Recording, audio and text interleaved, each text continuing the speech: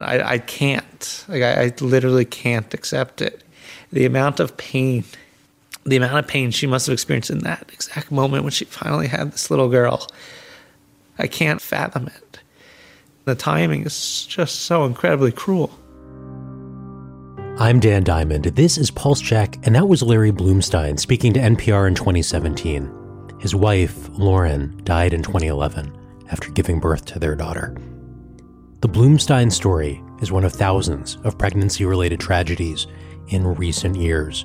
As many as 900 new moms die every year, and another 500,000 experience life-threatening postpartum complications, according to the CDC.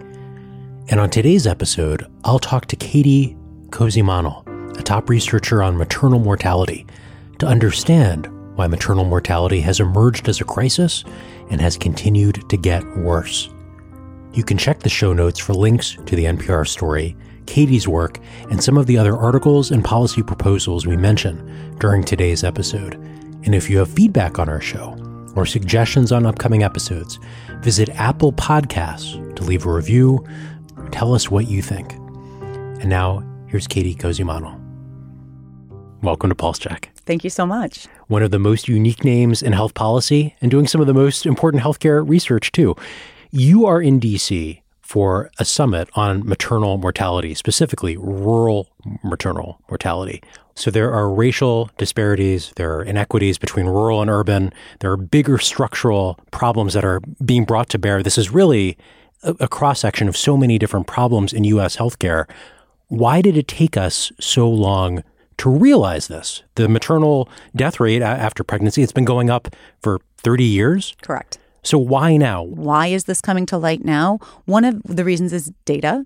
We simply haven't done the research in the U.S. setting since the 1990s looking at rural maternity care or looking at maternal morbidity and mortality. The rates have been creeping up since that time. And I think there was not a lot of attention to that slow increase that was happening because it was happening under people's noses while they were paying attention to something else.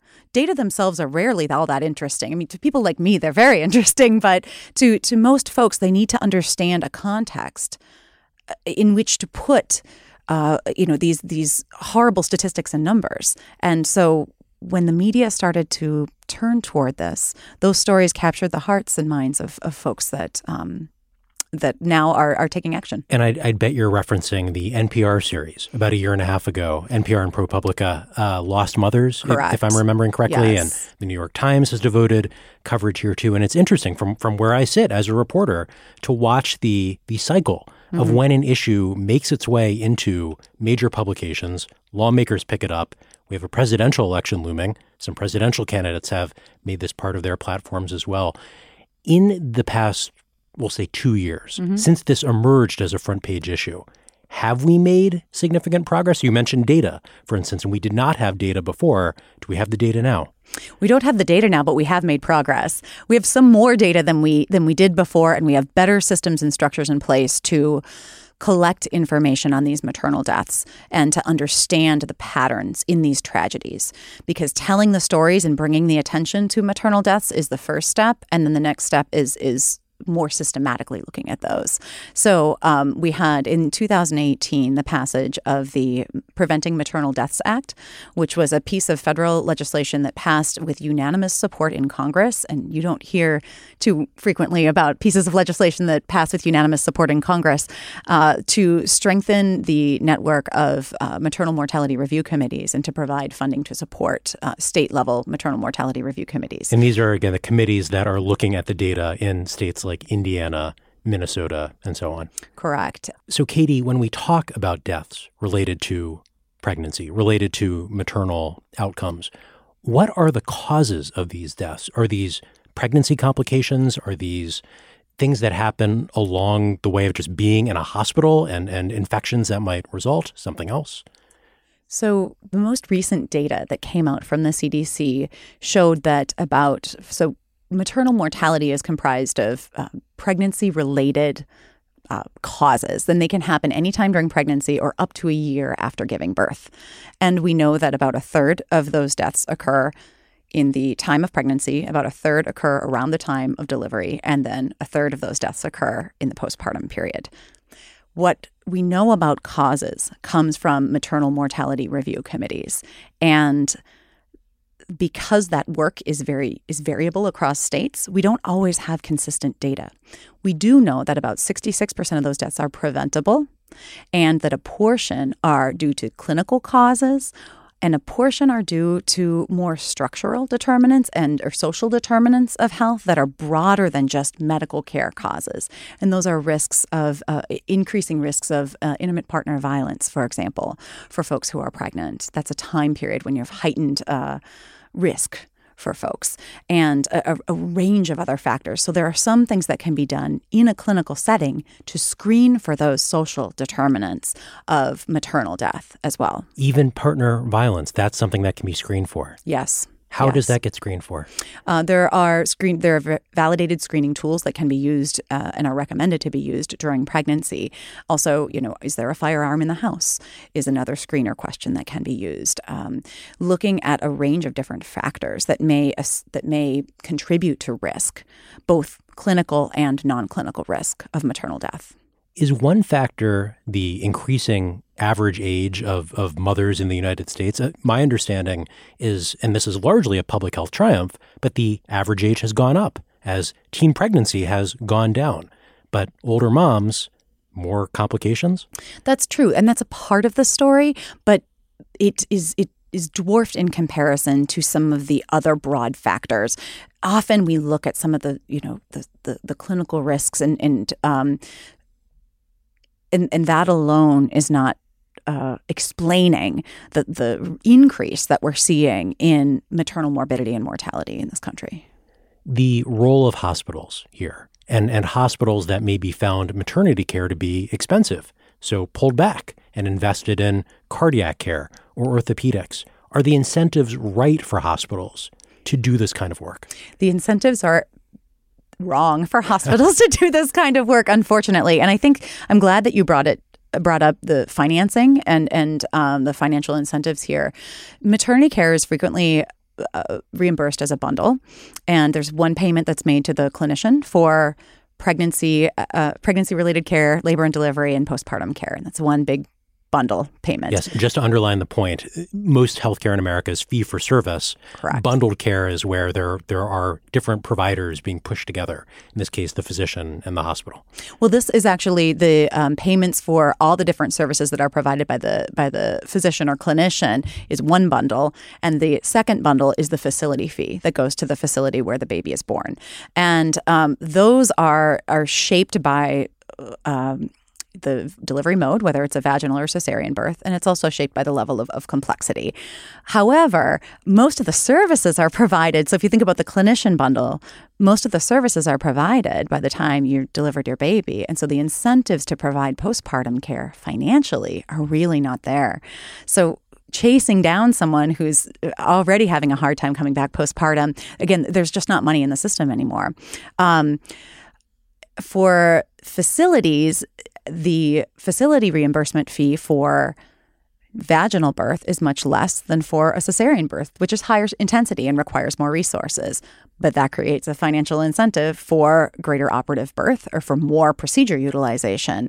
And so there are these incentives that are set up incent over use of services in an area that is traditionally under-reimbursed and for which the payer mix is dominated by Medicaid, which pays less than private payers.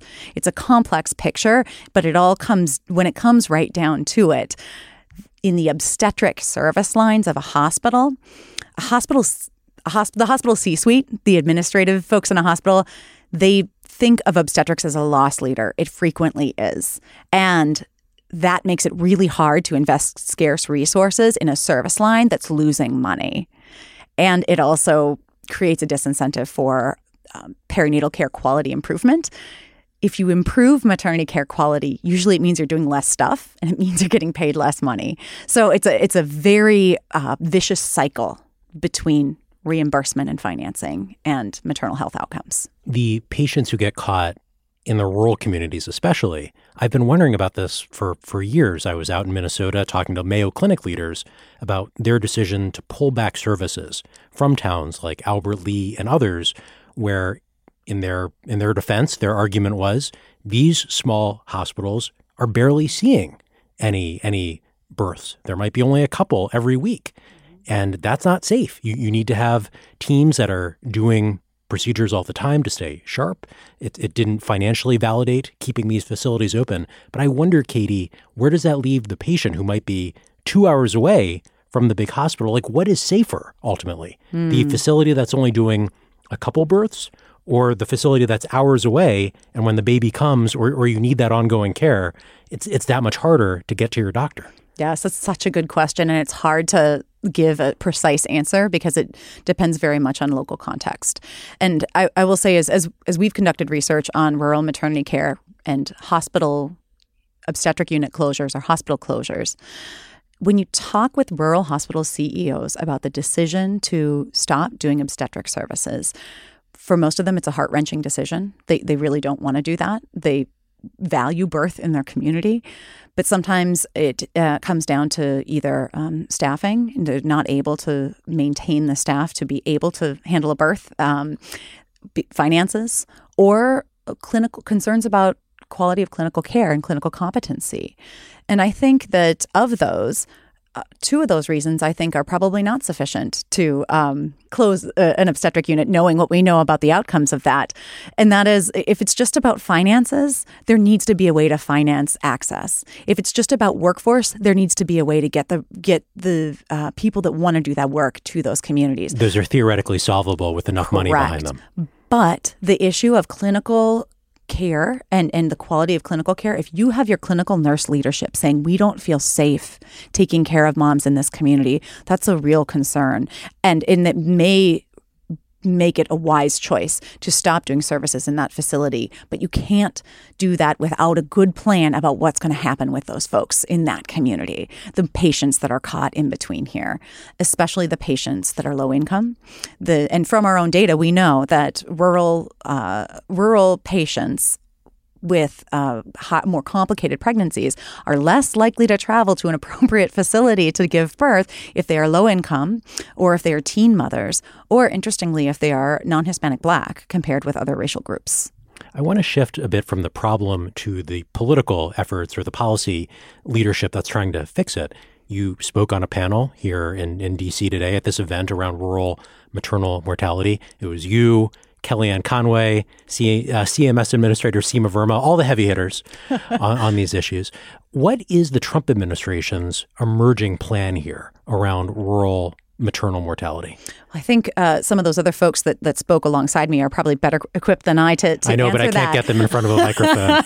I got you. So what I heard from them today is that there's a real focus on rural health and the health of rural communities, and that they see this challenge at the intersection of the opioid crisis and other crises, economic crises that hit rural communities harder than urban areas, and that it's very important politically and just given the focus of this administration to ground the solutions in the needs of rural communities. And I agree with that wholeheartedly.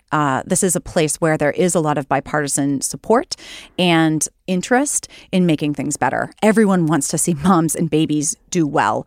And there are bipartisan paths forward to do so. So the partisanship here is fascinating to me because Administrator Seema Verma, was out this week arguing against Medicare for all, and the idea that it's going to cause financial problems for Medicare. But really, this administration has taken a stand that coverage expansion in many forms is just not feasible. The administration is also calling for the Affordable Care Act and its Medicaid expansion to be struck down. How does that reconcile with this goal of helping rural moms? Would the one cancel out any other effort? I don't see those as being internally consistent. I do think that some of the stated policy positions, whether it's around pulling back on the Medicaid expansion provision that was made available through the Affordable Care Act.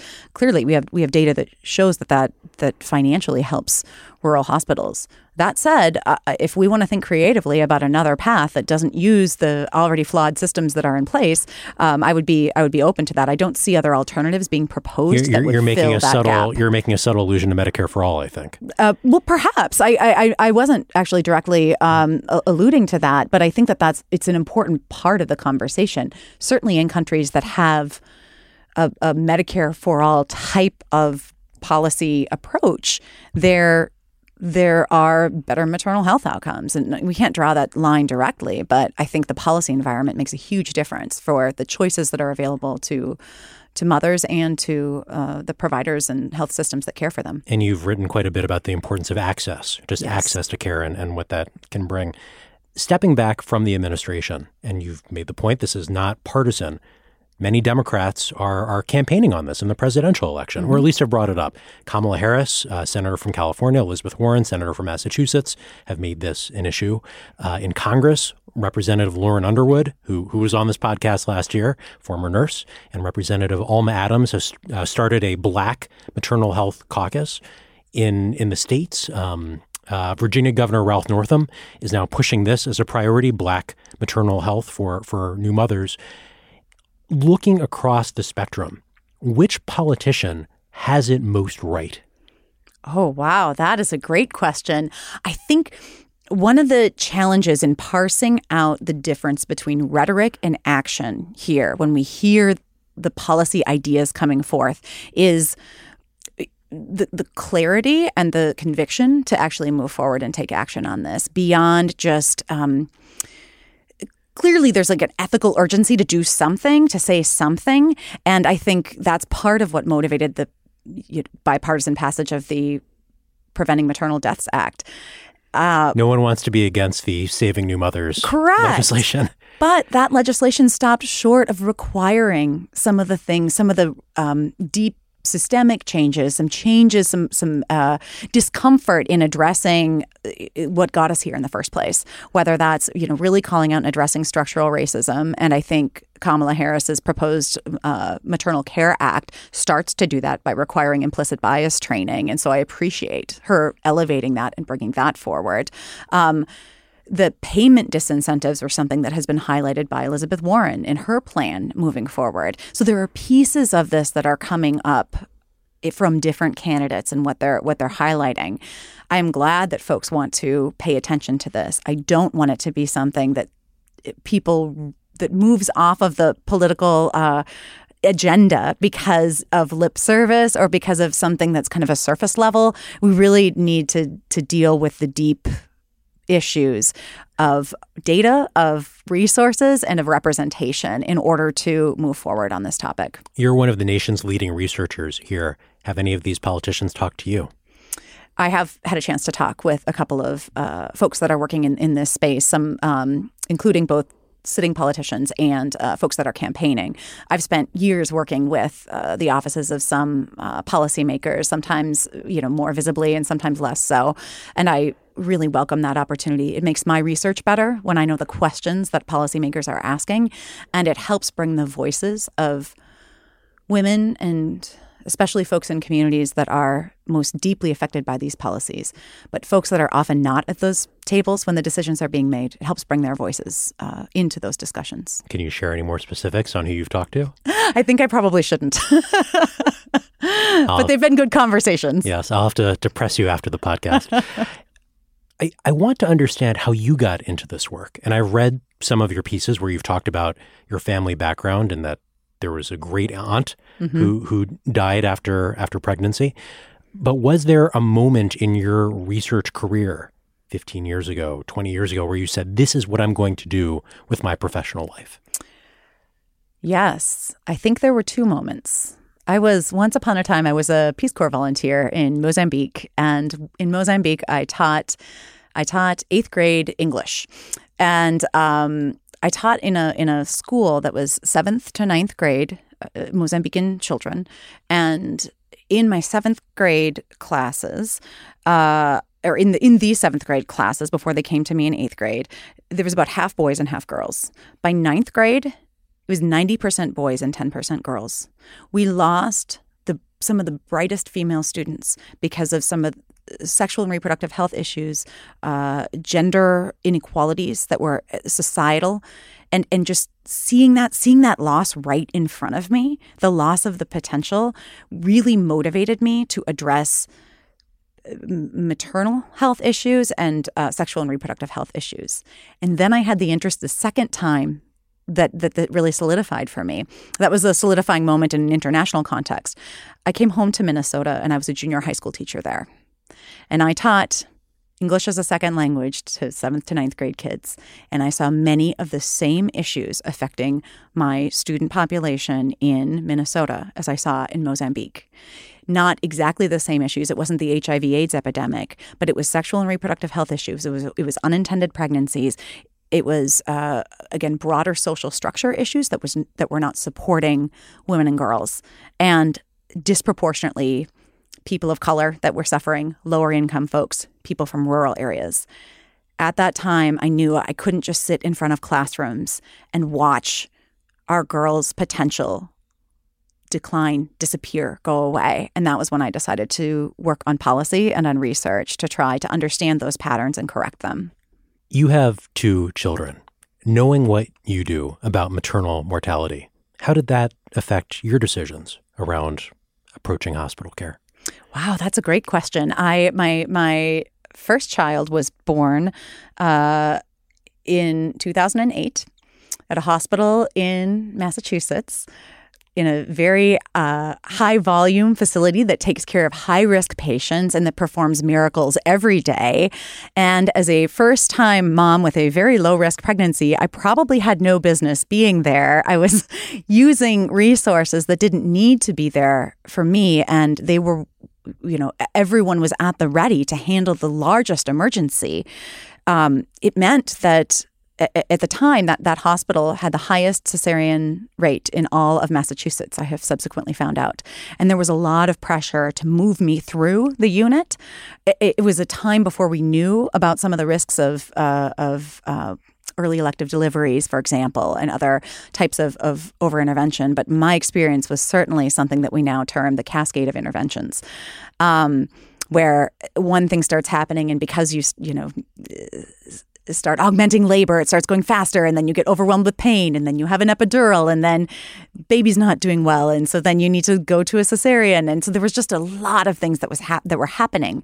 And I was a student at the time, but I was a PhD student in health policy. I knew more about this than almost anyone. And it was happening to me. And the second time I gave birth, I chose something very different. I had midwife-led care in a community hospital.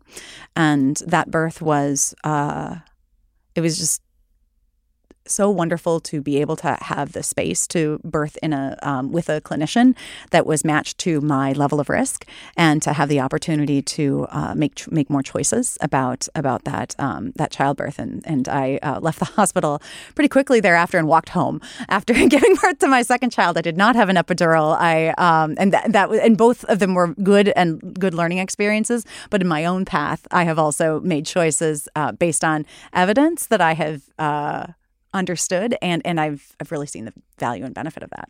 Is that a one-off using a midwife? I mean, is that your experience and should not be extrapolated, or should there be more reliance on midwives in the U.S. healthcare system? There should be more reliance on midwives in the U.S. healthcare system, and we have research that supports that.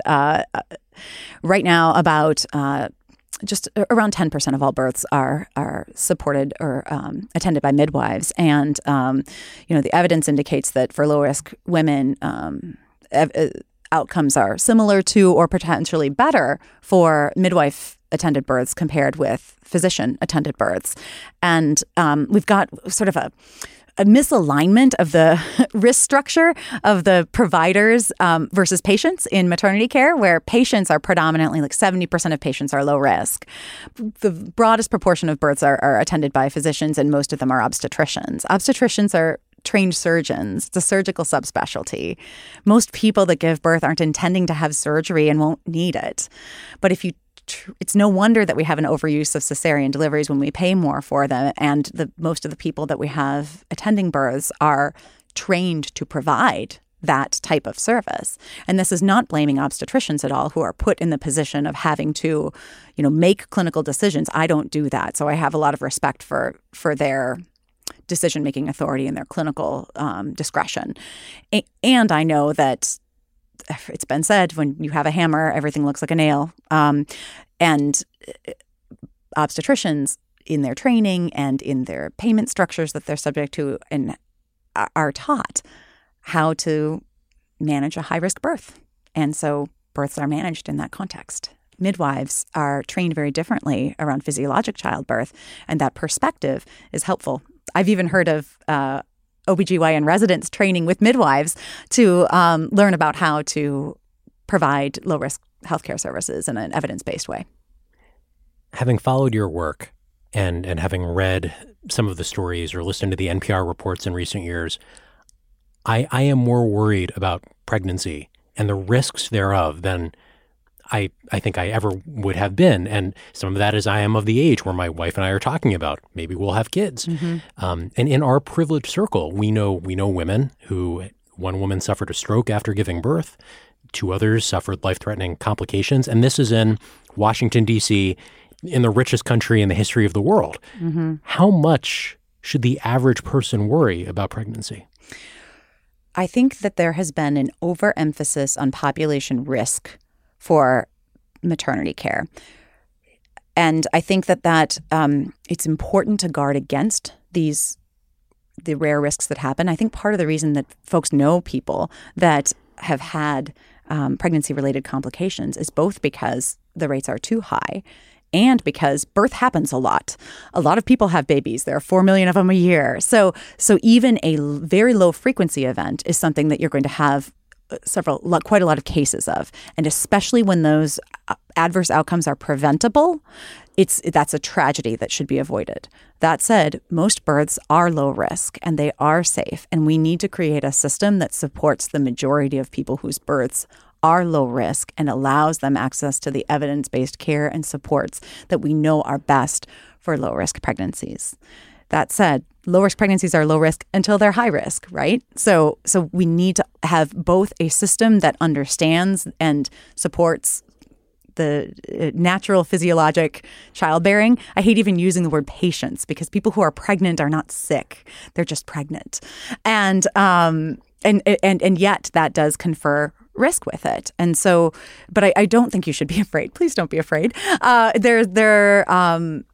Birth is such a wonderful and beautiful thing. And it's something that I hope that we can pivot our healthcare delivery system to amplify the empowerment of birth and the beauty of birth and allow that to be and allow that to lead, as opposed to always guarding against every potential thing that could go wrong. I think we'll leave it at that. Katy Kozhimannil, thank you so much for joining Politico Pulse Check. Thank you for having me.